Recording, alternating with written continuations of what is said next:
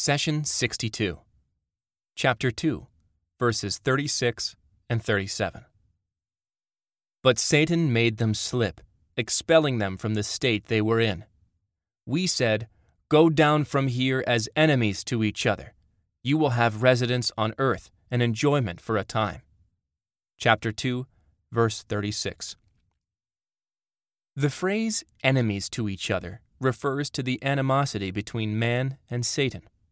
The ongoing battle between the devils and the believers, as any battle between good and evil, should keep us vigilant. Those who are hostile toward Islam should help drive every Muslim to learn more about his or her faith in order to preserve and defend it. When you have an enemy, you always strive to surpass him by all means, and this type of competition is necessary and healthy. Take a moment to look through history. You will find that the periods of fastest scientific advancement and innovation were the periods of war. During hostilities, each camp tries to overcome the opponent. The best scientists, engineers, and thinkers are recruited and given vast resources in order to dominate over the enemy. While these advances and inventions may initially be for the purpose of destruction and killing, their benefits remain to serve humanity during peace. Great leaps in flight technology, such as the birth of the jet engine, were the result of World War II. The Internet and GPS satellite navigation were born out of the Cold War. The phrase "go down" means descending to a lower place from a higher one. This descent may be physical or may be intangible in status.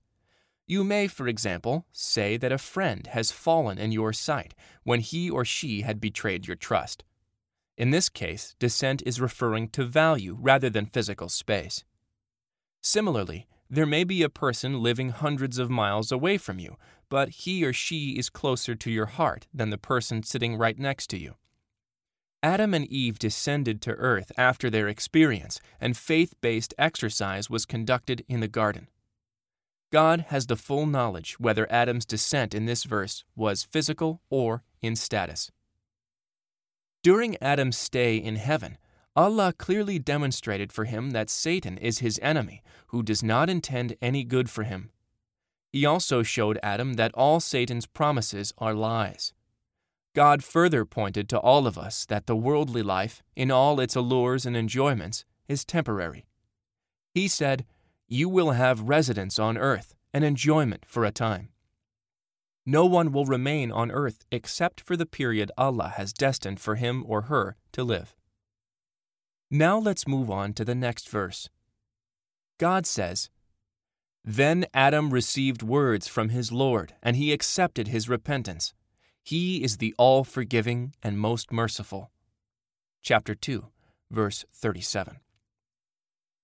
Prior to their descent to earth, Adam and Eve had the practical experience of applying God's laws under the constant whispers and temptations of Satan. These temptations, along with our freedom of choice, are bound to result in mistakes and sin. Therefore, after Adam and Eve committed their first mistake, it was necessary for repentance and forgiveness to be legislated. An interesting point to note is that the legislation of repentance is not only out of God's mercy for the disobedient, rather it is for the benefit and mercy of the entire community. Imagine for a moment a world with no forgiveness. So when a person living in such a world disobeys God, he or she knows that there is no room for repentance. When a person loses hope, he or she will turn to a life of continual sin and crime. Transgression and injustice will be rampant in society. Who will suffer in such case? Of course, the society in which that disobedient person lives. In fact, the believers will suffer the most because they are people of good character who strive to make life kind and just. Allah is the most merciful, and He wants all of us to show mercy to one another. He says, "Those of you possessing affluence and ample wealth should not make oaths that they will not give to their relatives and the very poor, and those who left their homes in the service of God. They should rather pardon and overlook. Would you not love Allah to forgive you? Allah is ever forgiving, most merciful." Chapter 24, verse 22. And, in another verse, if you divorce wives before consummating the marriage, but after fixing a bride gift for them, then give them half of what you had previously fixed, unless they waive their right, or unless the one who holds the marriage tie waives his right.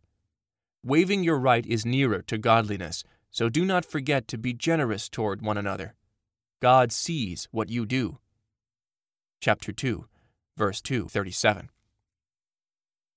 There are many verses in the noble Quran that encourage everyone to pardon and forgive. The Prophet, peace be upon him, said, "My Lord gave me 9 bits of advice, and I share them with you. He advised me to be sincere, whether in private or in public, to do justice, whether in anger or in happiness, to be moderate, whether in riches or in poverty, to reconnect with those who abandoned me, to give to those who deprived me, to forgive those who wronged me. God advised that my silence be thoughtful, my speech be mindful, and my gaze be considerate." You can see from the examples above that if repentance was not legislated, then the entire community, especially the believers, would have suffered immensely. Repentance and forgiveness are amongst Allah's greatest gifts to mankind. Allah legislated repentance first. Then, as people started asking for forgiveness, He receives each person's words. At that point, God accepts this repentance or rejects it out of His will, knowledge, and wisdom. He says, "And to the 3 men who stayed behind, when the earth, for all its spaciousness, closed in around them, when their very souls closed in around them, when they realized that the only refuge from God was with Him, He turned to them in mercy in order for them to return to Him. God is the all-forgiving, the most merciful." Chapter 9, verse 118. Allah wanted Adam to repent, so He taught him how to ask for forgiveness, and then forgave him.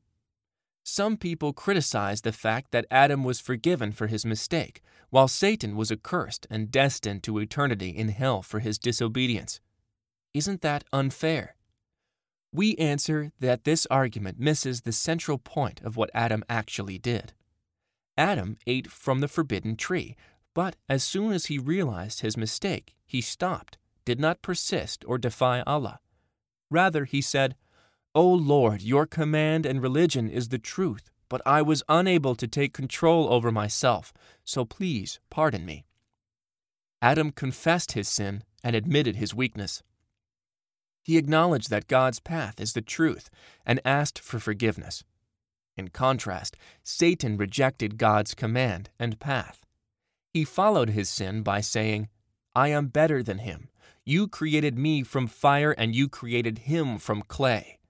By your might, then I will surely mislead them all except your chosen servants among them. I will surely sit and wait for them on your straight path." Clearly, Satan did not acknowledge his sin nor regret his actions.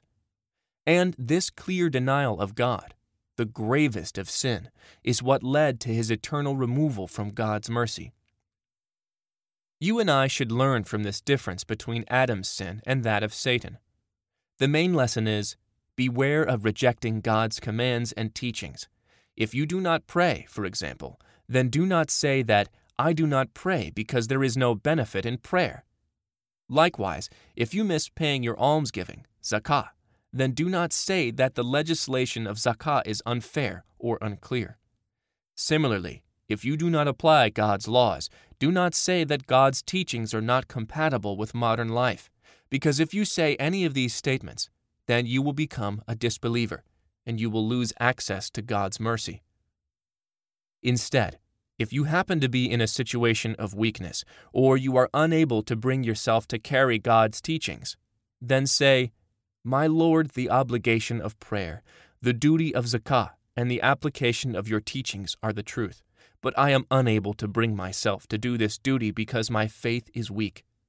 God, please shower your mercy upon me, and help me come back to your path in this life and the next." When you sincerely say these words, you will only be considered disobedient, and you will have access to God's mercy and forgiveness. The messenger said, "My Lord, my people treat this Quran as something to be ignored." Chapter 25, verse 30.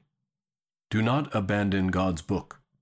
Please take a moment to subscribe and to share with your family and friends. Visit us at www.qurangarden.com.